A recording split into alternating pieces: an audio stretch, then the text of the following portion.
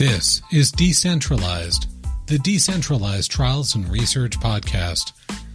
We gather here with friends and guests to talk about the latest ways to make research and clinical trials around the world more inclusive, more accessible, more resilient, and more sustainable, all by using decentralized methods. This podcast is recorded live on Clubhouse every Friday, 12 to 1 Eastern, on the TGIF DCT show at the Decentralized Trials Club. You can join the live sessions and add your voice every Friday at noon Eastern Time with the free Clubhouse app by following the Decentralized Trials Club. And of course, subscribe to this podcast on your favorite platform to get notified of new episodes. Following the club and subscribing will also help you stay current for any of the bonus content we may drop. And now, it's time to decentralize. Get things started. Hello and welcome to TGIF DCT. If you're new here, we gather here live every Friday on Clubhouse, and then we share that as a podcast through your favorite podcast platform. So if you're joining us here live on Clubhouse, welcome.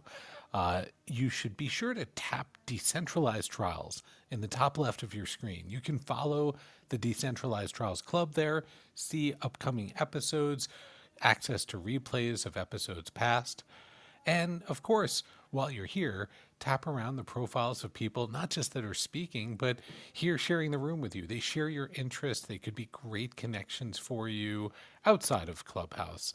So poke around, see who's here with you today. And of course, if you're listening to us through your favorite podcast platform, you can always hit the subscribe button there to stay current with each of our weekly episodes as they come out. This week, we're covering a fabulous topic around patient journey maps in decentralized trials. We're going to hear from, honestly, three of my favorite people in the field about some of the work that they've been doing through a collaboration through the Decentralized Trials and Research Alliance around creating some patient journey map tools, but also just three fabulous people to pick their brains on what's state of the art for patient input and insight in this space. Before we get started, Amir, where in the world are you today? Well, I'm home for one day in San Diego. It's been interesting. I've been getting up at about 4 a.m. every day to get everything done between trips. So happy to be here. Well, it is lovely to have you here for that one day that you're stopping off at home. And I'm very interested in the topic today. Really happy to hear we're doing that. And it's always good to understand more about that. I will say I just finished a call with a client I'm helping who just ran a sort of a global investigator meeting. And, we have to listen to all stakeholders, right? They, as usual, were quite amazed how much more information they got from a global meeting actually meeting their investigators versus, all the correspondence.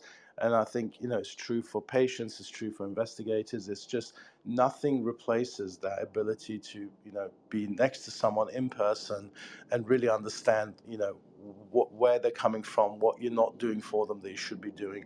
So just, on a daily basis is a reminder we need to be listening to people.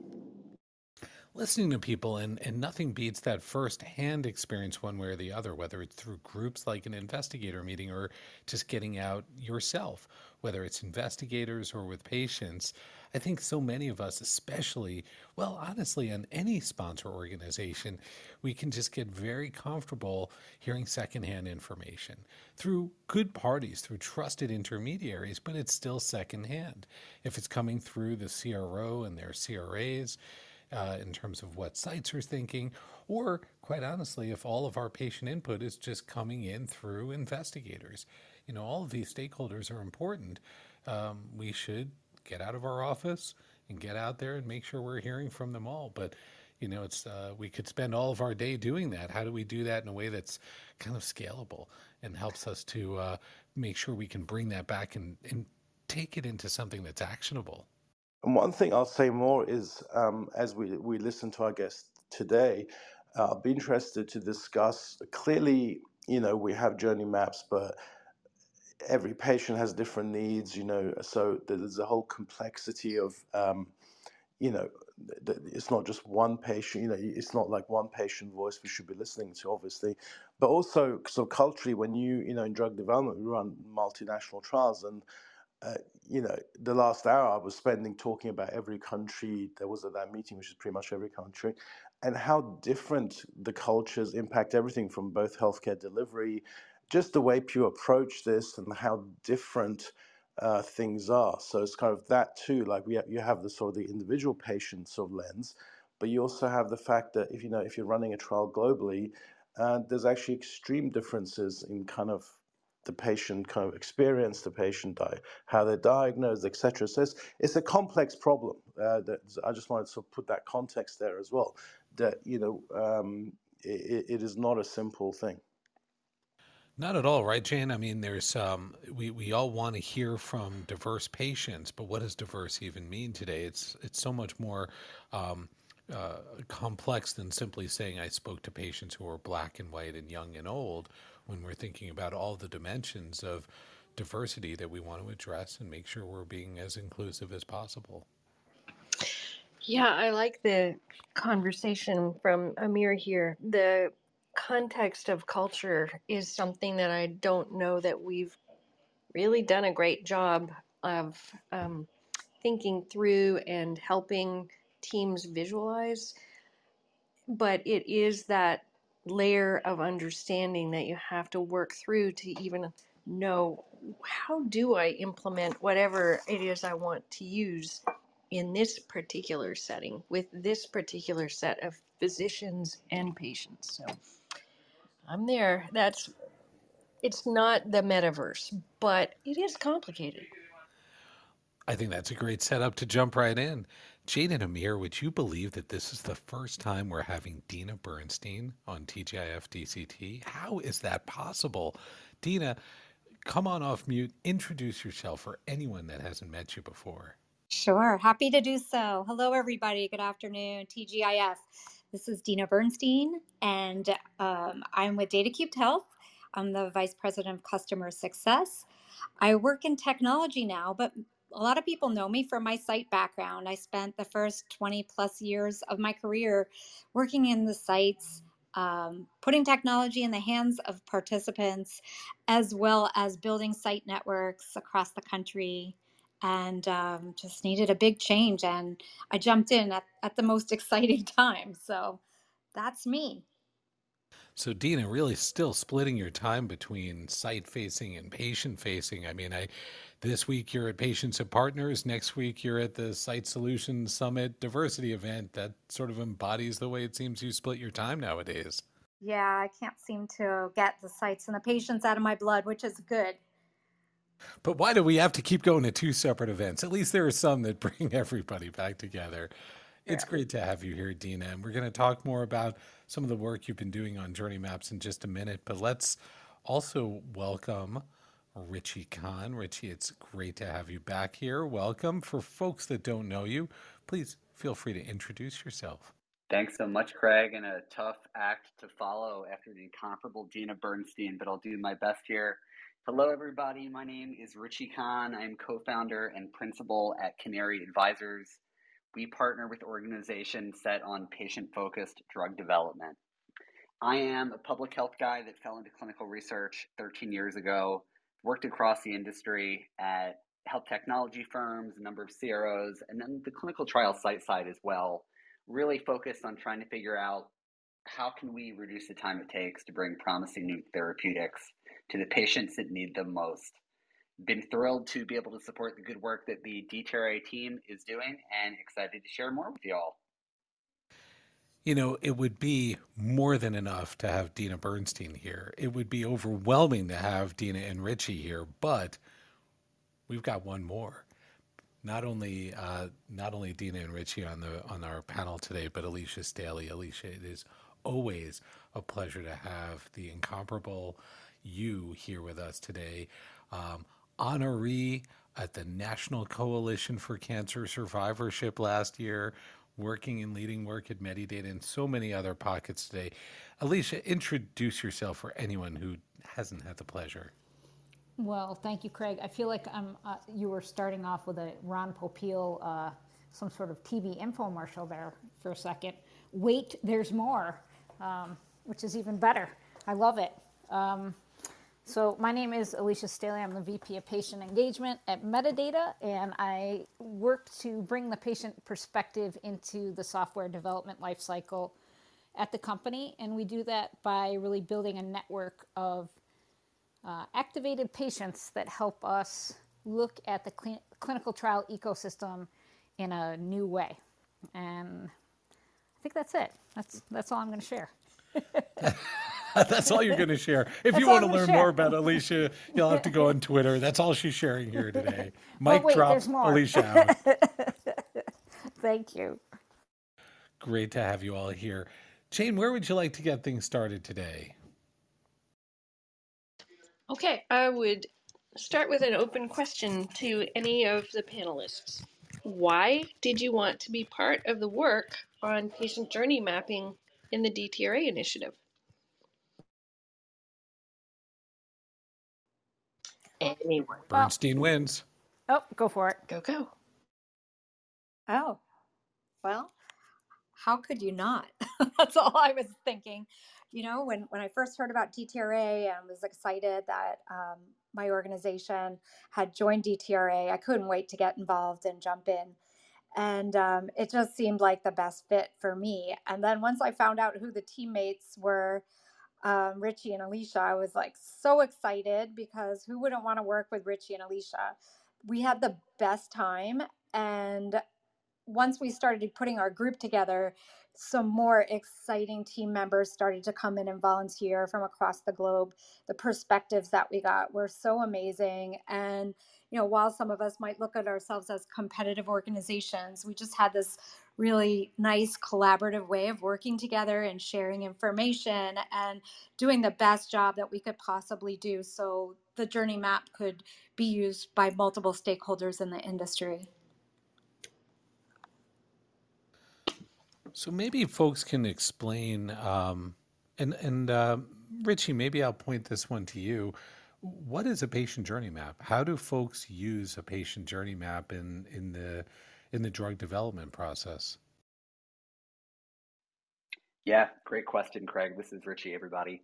So when we think about journey maps, pretty much every other industry, you're always going to have that customer journey map, right? How is a potential customer, a current customer, going to interact with my product or service? We really wanted to take a look and think thoughtfully across a number of indications and therapeutic areas about not only the various patient touch points, but considerations, things that you need to keep in mind when building out either a new technology or a clinical trial protocol for a particular therapeutic area or indication. And in order to do that, you know, we really felt strongly that we needed to talk to patients themselves to learn more about those unmet needs, a day in the life, quality of life impacts kinds of things. So we could then sort of respond in kind and build things that fit into their lives, right? So often we talk about how clinical trials are critically important, and I think there's sometimes that mismatch in understanding. We sometimes believe that clinical trials are the most important thing in a patient's life. And often we lose sight of the fact that clinical trials are things that need to fit into a patient's life. So getting that fuller picture, I thought, was really, really important. I was thrilled to be involved in mapping the rare disease patient journey. Alicia and Dina, I won't ruin your fun, but we made sure that we mapped a couple different indications and therapeutic areas that were pretty common and had seen some nice growth in the DCT space. So, Alicia, thinking then about these different areas, why diverge into therapeutic area specific journey maps? Is there not a common journey, or is it common enough, or is it kind of 80-20? Is 80% of the journey the same across disease areas when we're mapping? Well, I actually think we were pretty strategic about the decision that we made around doing 3 different areas. One, given that the whole concept of DCTs, we're still at that level where we're talking about it in very sweeping terms. and sort of at a very grand scale. And I think the opportunity to take the patient journey mapping down a step into specific therapeutic areas is going to help sponsors and sites and patients actually see the value for the situation that they might be engaged in. So that to me was very strategic. Give sponsors and sites something that they could relate to. So if they're well versed in oncology, if they're doing something in rare disease, they've got something that they can sort of act as a marker for their work.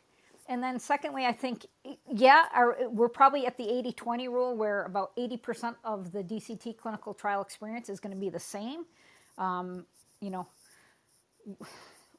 with respect to any therapeutic area. But like for oncology, for some of these other very specific TAs, you're going to have very specific functions that may or may not be applicable to just a general scale, sort of broad brush review. And so I think what we did in this instance is really address, I think, a critical gap in some of the information that we're seeing just in this whole DCT ecosystem, starting to really focus in on specifics. So, Richie, I see you came off mute. One question I might bounce back over to you is the answer always choice, optionality, and flexibility? Do we need more details into a patient's journey versus just saying, let's try to give people as much choice as possible? Yeah, great question, Craig. Before I answer that, I saw there was a question in the chat about where to find these lovely journey maps. They are all on dtra.org under resources. You'll also find the best practices handbook, the glossary, and some crowdsourced evidence of impact. I also thought it might be helpful as well to share a little information about what we actually did, because I know not everyone, and probably most on the line, have not actually seen these journey maps. Like Alicia said, we wanted something that was reproducible, that was usable across other indications and therapeutic areas, but these maps were very much customized to the hypothetical trials we were mapping out. But some of the commonalities, we had areas of consideration for the key participants, the healthcare team, empathy mapping, pain points experienced by each of the stakeholders, avenues where the DCT components can fit in, what sponsored sites and technology providers need to successfully run a trial. You'll see all of that information on dtra.org. But the way we thought about it, optionality is definitely critically important. We need to be flexible from that regulatory perspective, but we also don't want to overwhelm. We only want to provide options when they make sense, right? And in order to figure out what makes sense, it all came down to us for really talking with those patients and then building out these individual journey maps as a response. So you'll note there's some pretty cool icons and a legend that breaks down for each of these journey maps which modules or which bits of DCT functionality were applicable for the individual journey maps. But there's definitely some variation there, and it was important to us to make sure that we were really sort of customizing and building to suit.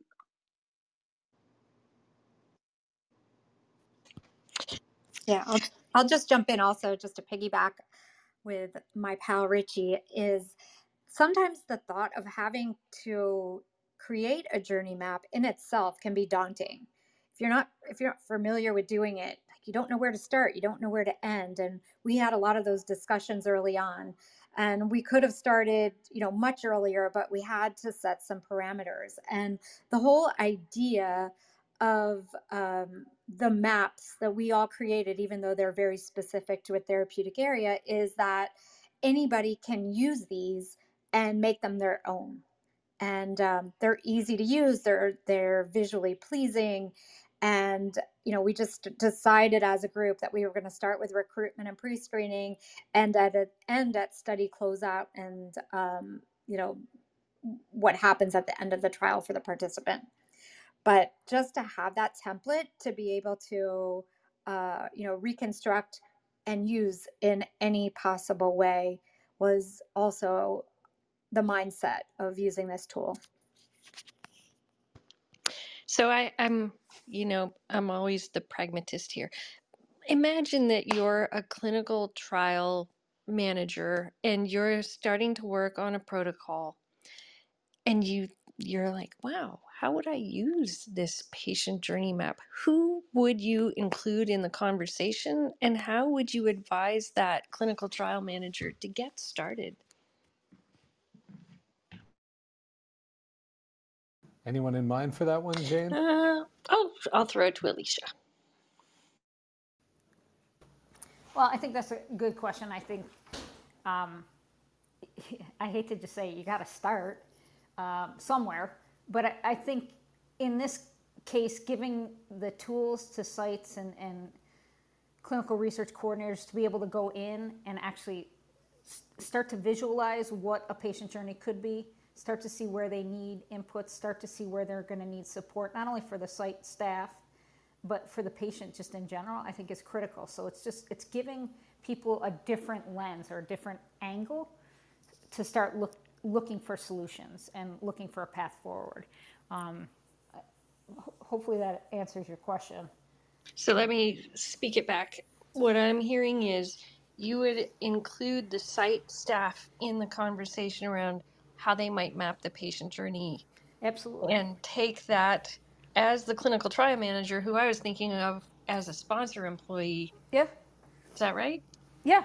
I'm thinking this is an excellent tool to start building more collaborative frameworks. Like I think we've got to stop building stuff in silos. And sponsors need sites need sponsors. Like there has to be a tighter relationship here. And if we can figure out a way to use, a journey mapping exercise as a way to bring in more collaboration, bring in tighter collaboration, bring in better understanding of who's truly doing what in the clinical trial, I'm all for that. And it doesn't matter if it starts with the sponsor or the site. It has to start. Got it. That's really helpful. So when you're running, imagine that you have a patient advisory group together, Alicia. How would you structure that conversation? Like, do you give them the tool beforehand? Do you work on it interactively together? Because not everyone is going to have the same set of answers. So you're going to have to make some trade-offs. I think you bring everybody together, you give them the opportunity to look at something ahead of time and then work on it in a very collaborative fashion. But you do it in a very structured, facilitated way that allows for conversation to continue to flow. You don't want to shut anybody down because they might look at something from a different perspective. And I think these tools give people the opportunities, if you will, to, err more on the side of collaboration than pontification, if you will. That's really helpful. And then thinking through what Amir was talking about when he came on and the different perspectives and cultural context of different players in different parts of the world. In your own team, Dina, as you were working on creating these, were there differences of opinions on who would be involved in creating a patient journey or even how that would be received depending on where people were from in the world? Or does everyone see the need for this? Yeah, great question. So one of the things that was interesting is I worked on the RSV vaccine trial. We had some, like I said, global volunteers on our team and very familiar with RSV vaccine trials. And one of the things that I didn't think about, it's not necessarily cultural, but it's climate and, there's seasons for it and the seasons are different. So we had to take that into consideration as we were building out the map for for screening and when at different times of the actual schedule of activities, they could be different at different times of the year. So those were some of the things that we were talking about internally. We didn't really talk too much about culture, but it was more of vetting the optionality because the journey is going to be different for everybody. I mean, a patient is a patient is a patient, and the journey that they go on could look very different depending upon many variables. I might be afraid of technology, but somebody else might love technology, and we could be in the same age group, gender, etc. But everybody has their own journey, so we focus more on optionality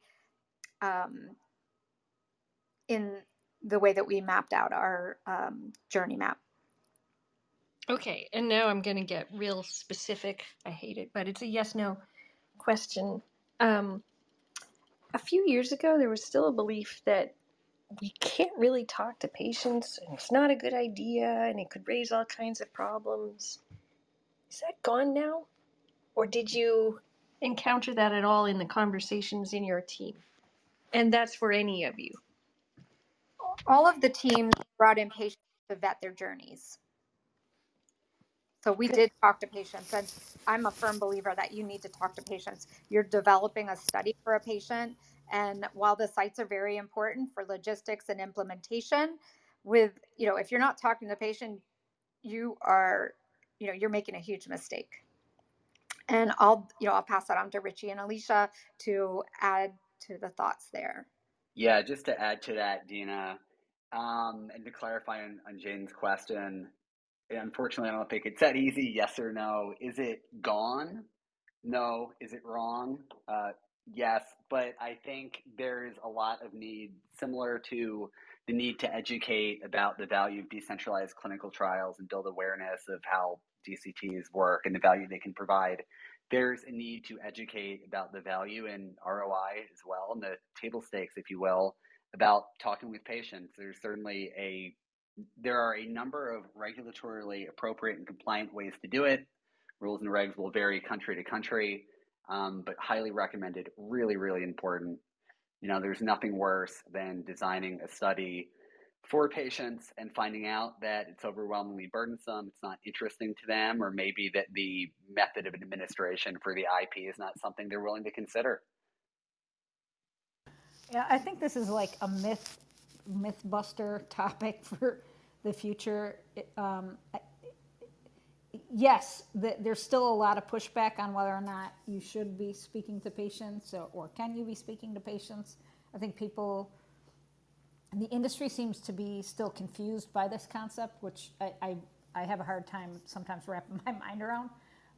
But yeah, there's a lot of pushback still, but I think the work that we did in this DTRA initiative was very important because it shows you can work with patients and have really good insights, and you can provide a lot of value back to people that need to hear these things. So I think that this is an opportunity to keep pushing on the industry to really figure out better ways to embrace the patient perspective and the patient voice, and stop considering patients that, the rogue patients that sort of beat their fists on the table for change. We've got to move away from that and bring patients in much sooner in this journey and this whole process, and allow for this collaboration to take place. Because I think when we don't collaborate, we stall out too quickly. So I'll just give a shout out here because I thank you for the answers, and I totally agree. And I'm hoping that collectively we can leverage the EMA policy or position paper on including patients in the design and execution of DCTs and other trials as part of the messaging to MythBust. So if you haven't seen that, we can drop a line in the chat on how to find it. And I know it's about time to reset the room, isn't it, Craig?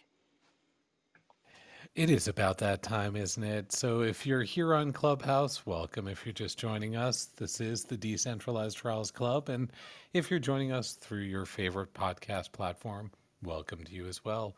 If you're here with us live, give a tap to the Decentralized Trials name at the top. Give a follow there, and be sure to check out past episodes. And importantly, tap the profiles of folks that are here in the room with you. They could be an interesting ally for you in the next challenge you're looking to tackle.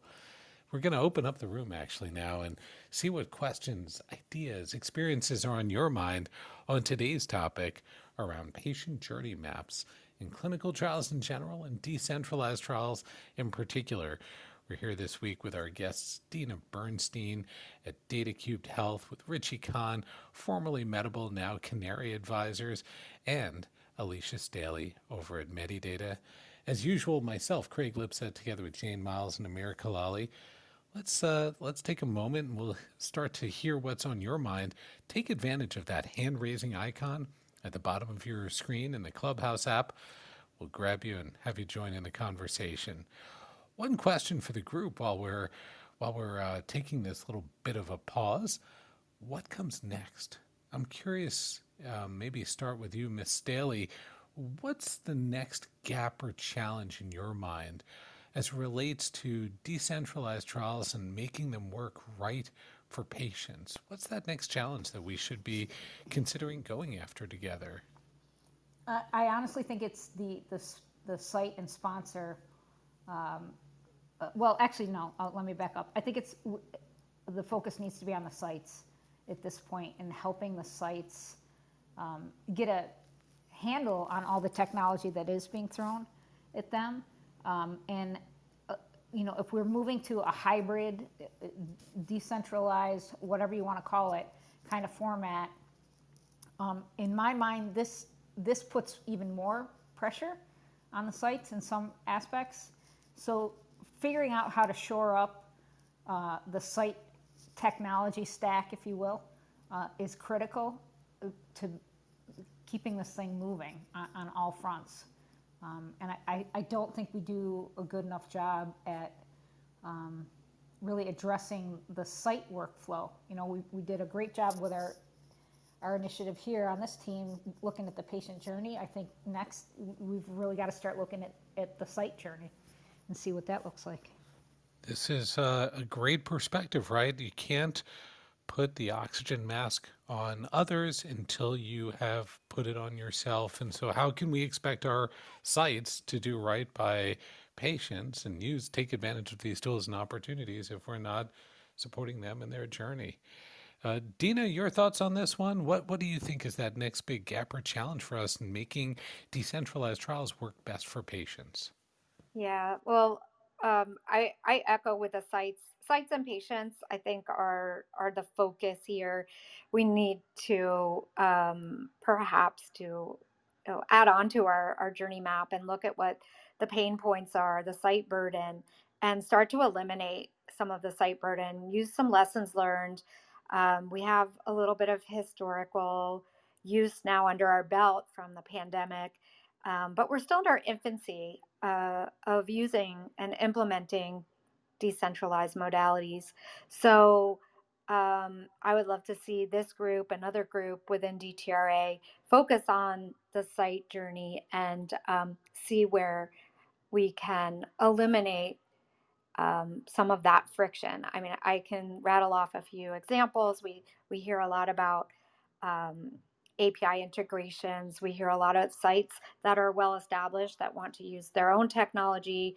I think these are some of the futuristic things that we're going to solve for. Thanks so much, Dina. I appreciate that. And Richie, your thoughts on what next? What's that next big challenge to address to make these trials accessible and work for patients? Oh boy, plenty of thoughts around accessibility, Craig. But just to add on to what Dina and Alicia were saying there, it's so important that we make sure that these DCT products are actually filling needs for sites. They fit in with the workflows, because if not, you don't have to worry about one company competing against another for the best product out there. You're going to have to worry about people defaulting to paper. But certainly as far as accessibility, one thing I'll bring up there, when we think about e-consent, which I think has maybe had the greatest option so far, there is so much functionality that can be added in there that can make the e-consent more accessible for others, irrespective of if you're visually impaired like I am. Perhaps you've got some mobility issues, you've got issues with things like grip strength. Are we eliminating the need for people to provide a wet ink signature or something for a trial for Duchenne muscular dystrophy or MS or something like that? And DConsents can also account for a variety of learning styles. Do you prefer to take in information through audio, video, text, or some combination? So definitely a lot we can do there to improve that experience. Awesome. Thanks so much all for sharing perspective there. We are delighted to welcome John up here. John, welcome. Introduce yourself for folks that have not had the pleasure. Share your thoughts on today's topic. Hey, Craig and Amir and everybody. My name is John Corky. I'm the founder of a health tech startup. We aim to collect digital health data from individuals with dementia and Alzheimer's disease to understand longitudinally the progression of disease and validate interventions that will hopefully help future generations to prevent the disease. My question, to Alicia's point, regarding the technology stack is, who do you think, for the group, who are those universities that are leading that charge? I think the things that really concern me is the interoperability of that data, sharing that openly to advance science. So who are those groups that are really doing the greatest work to make sure that in the future we can all share this?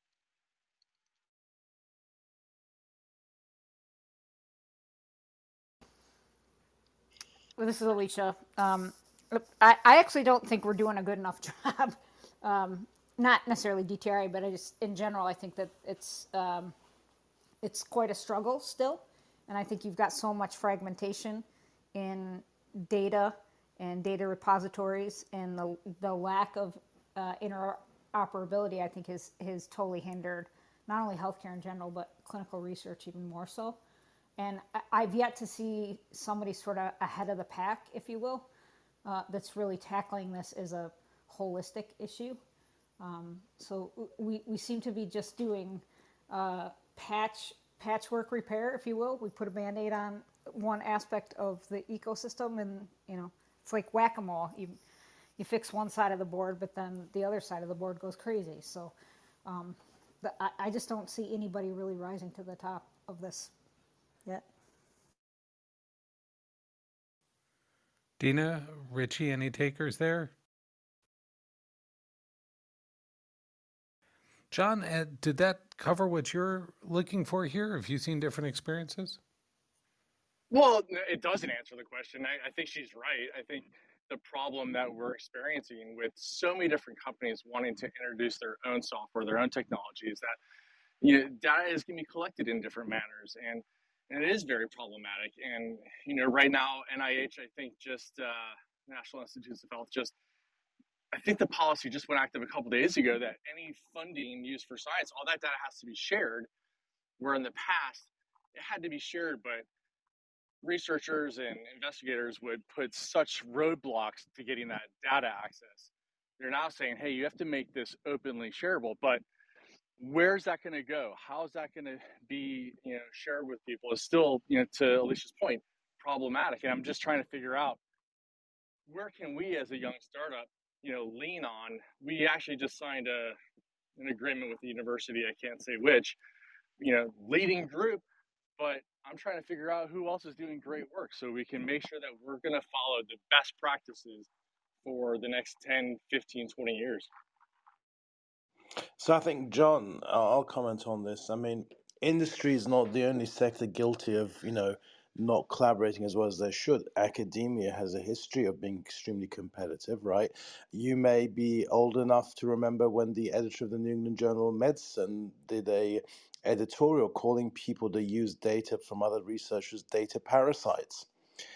So I think there's a long history, sadly. I mean, this is part of capitalism, I guess. One of the downsides is, instead of having centralized control, everyone can do what they want. And the question is, how do you organize everyone to collaborate? So I think it's an industry problem, it's an academic problem. So, in many ways, many in academia are frankly far more competitive than industry sometimes. Well, that's a fair point, right? We can look no farther than data sharing platforms like Vivly and others that, at least are at some effort of trying to make sure that there is some level of clinical data sharing. But if there is one call to action coming out from the pandemic, hopefully it will be some of the signals we're seeing around continuing receptivity around data standards, interoperability, and helping to further improve our ability to share data proactively so those systems, processes, policies, and interoperability frameworks are in place before the next pandemic. Amir, no, thanks for that. I think your comment about parasites is absolutely true. I think one of the things that we've realized talking to so many different institutions is that they tell us, hey, we've spent decades building a cohort of different populations, and we worked so hard to develop this. Why are we going to share this openly? But the other argument is like, why would you not? We can advance science so much quicker if we put all this data together. You might have a group of 5,000 people at your university, but if you collectively have 500,000 people that you can look at that data set, that is so much more powerful. Absolutely, John. It all comes down to incentives, right? And it comes down to having incentives where academia, the incentive isn't just their publications and holding on to that data. They become incentivized to share. That would be the way to do it for sure. Thanks, John. Stick around. Let's hear from Renee Gruber. Renee, welcome. Please share your thoughts on today's topic. Thank you so much, Craig. I appreciate it. And hello, everyone. Good morning. This is my first time on Clubhouse in probably about a year. So excuse me, I'm a little bit nervous. Got to get back my feet back into this. But thank you for having me on. So I've been in clinical trials and study recruitment since 2017. My background is in marketing. And this last year, I've been helping my father through a cancer diagnosis since May of last year.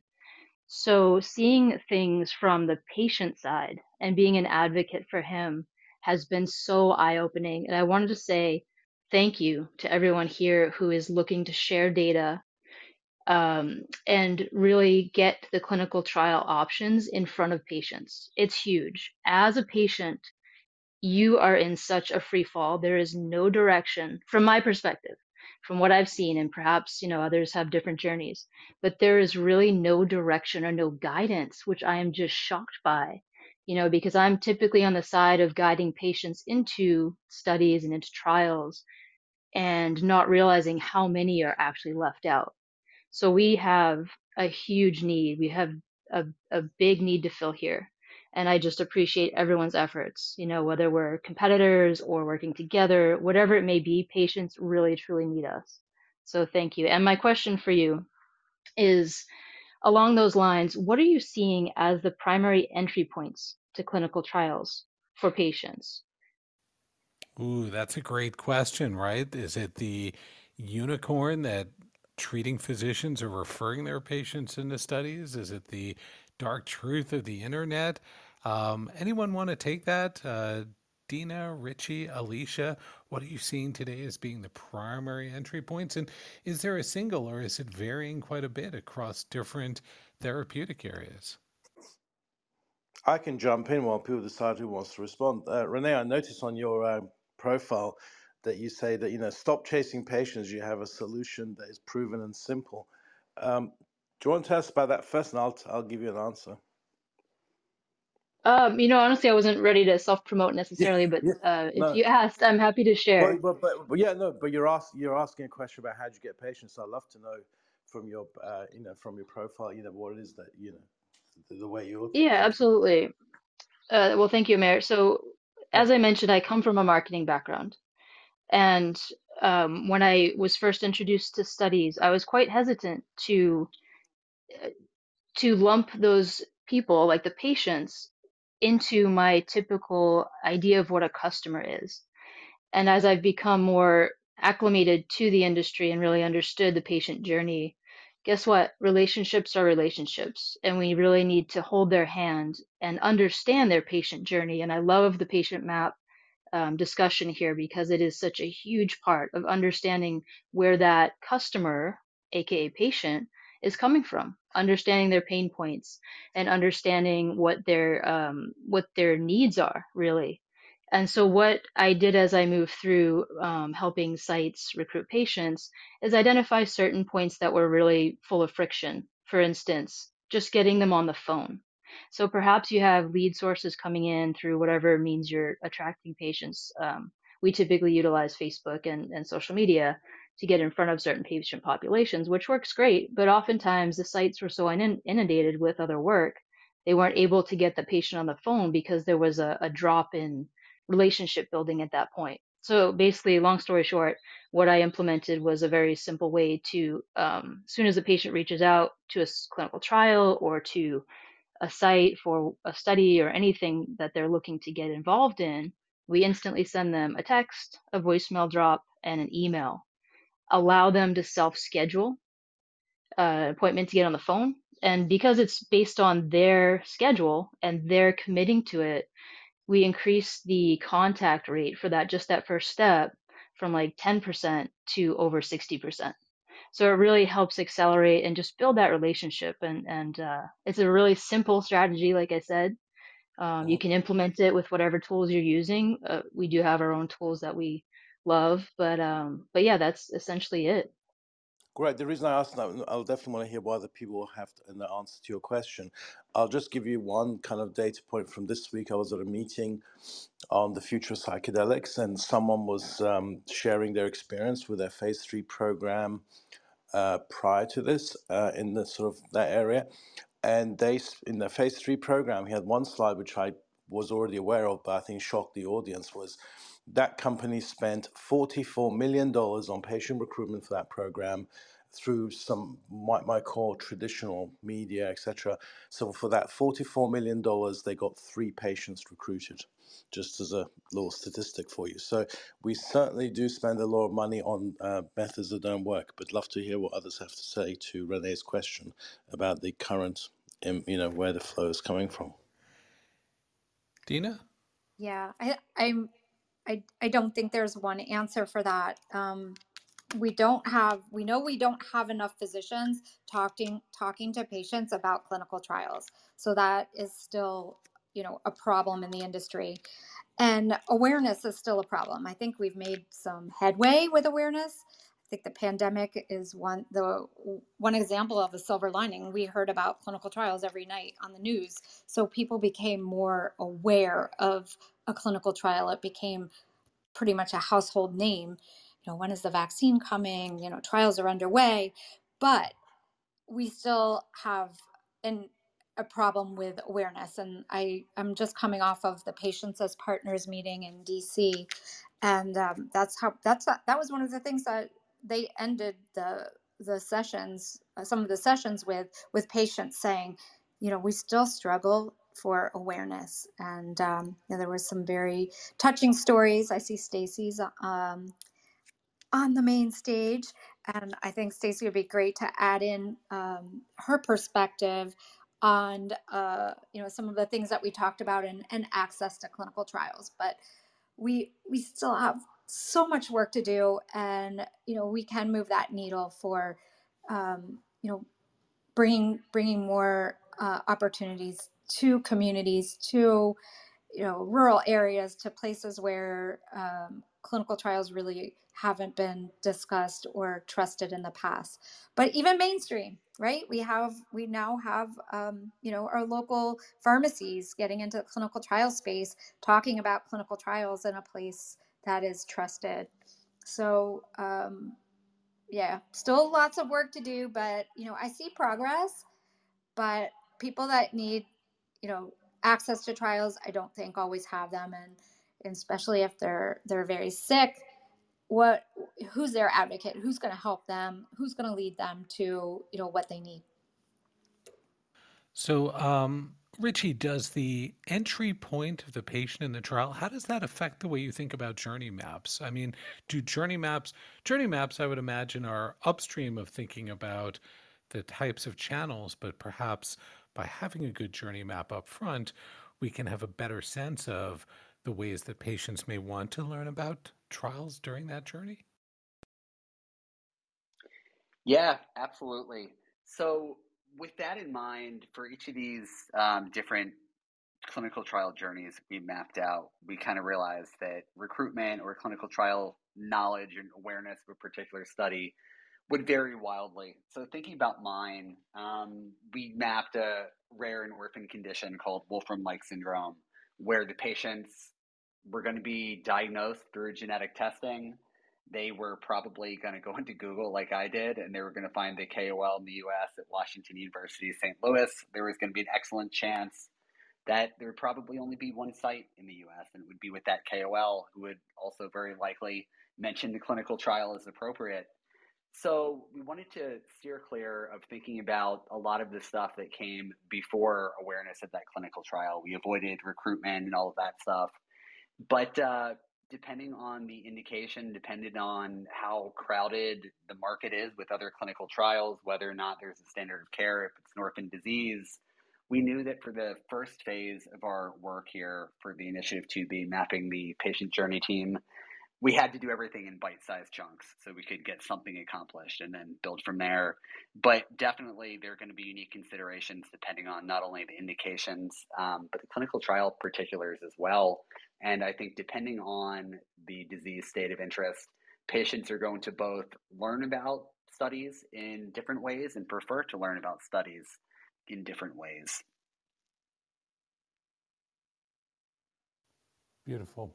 No, I think that's the right way to think, right? These are, part of our goal with decentralizing research is to make research more accessible. And part of making research more accessible is at the top of the funnel, making sure that people can learn about research through the channels that are right for them. And we have to understand those.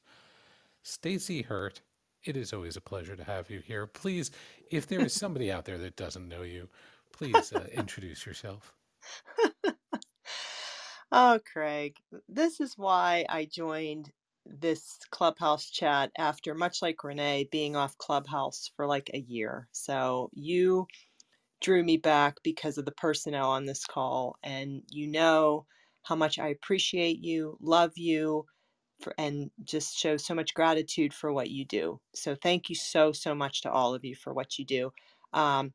Everyone, I'm Stacy Hurt. I am a stage 4 colorectal cancer survivor. It is Colorectal Cancer Awareness Month still, March. So if you haven't been screened, get screened for colon cancer. It can save your life. That's number one. Number two, I'm a caregiver to my son, Emmett, with a very rare chromosome abnormality that results in a syndrome under the classification of a rare disease. Emmett doesn't walk, talk, or do anything for himself in any way.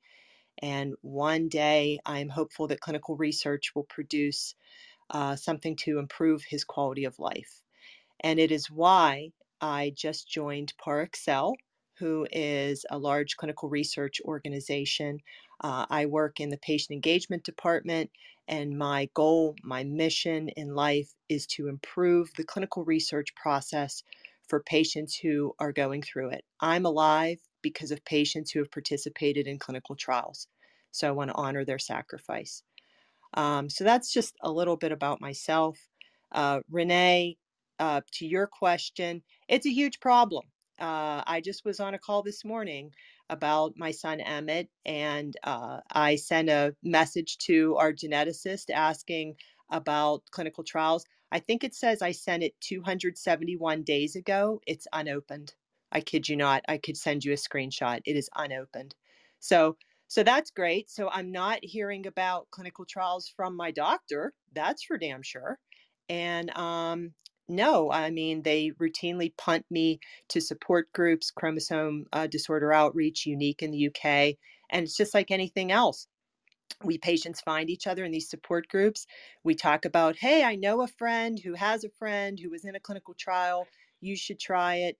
And that's the reality. I'm just being straight up with you. And we do have a long way to go in that regard.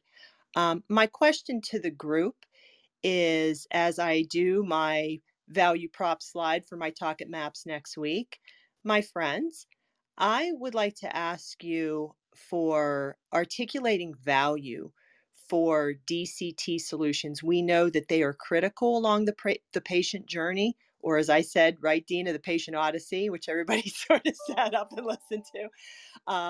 But DCT solutions are critical for the patient journey. And I just want to ask your thoughts on articulating value to the sponsors to get them to pay for those solutions, and what are some best practices there? Thank you.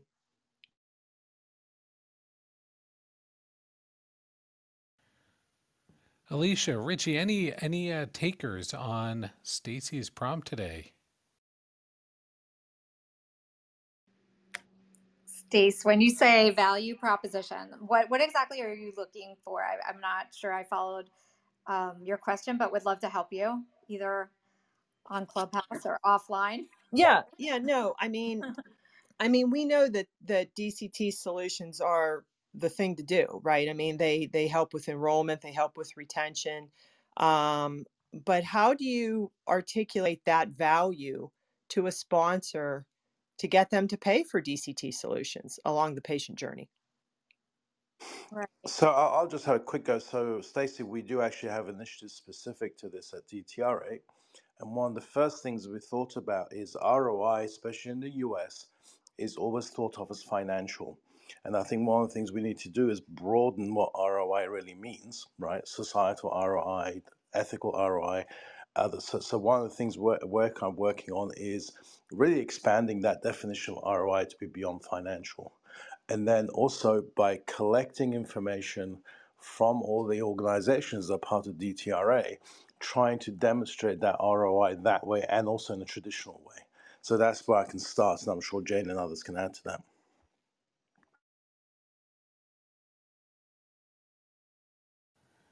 Jane, any taker there in terms of trying to measure impact? It's a toughie. I've been thinking about this for a long time. I don't have a succinct answer, and I don't know, Stacy, how to actually articulate this is just the way society behaves now. Why would you not do it? You would think.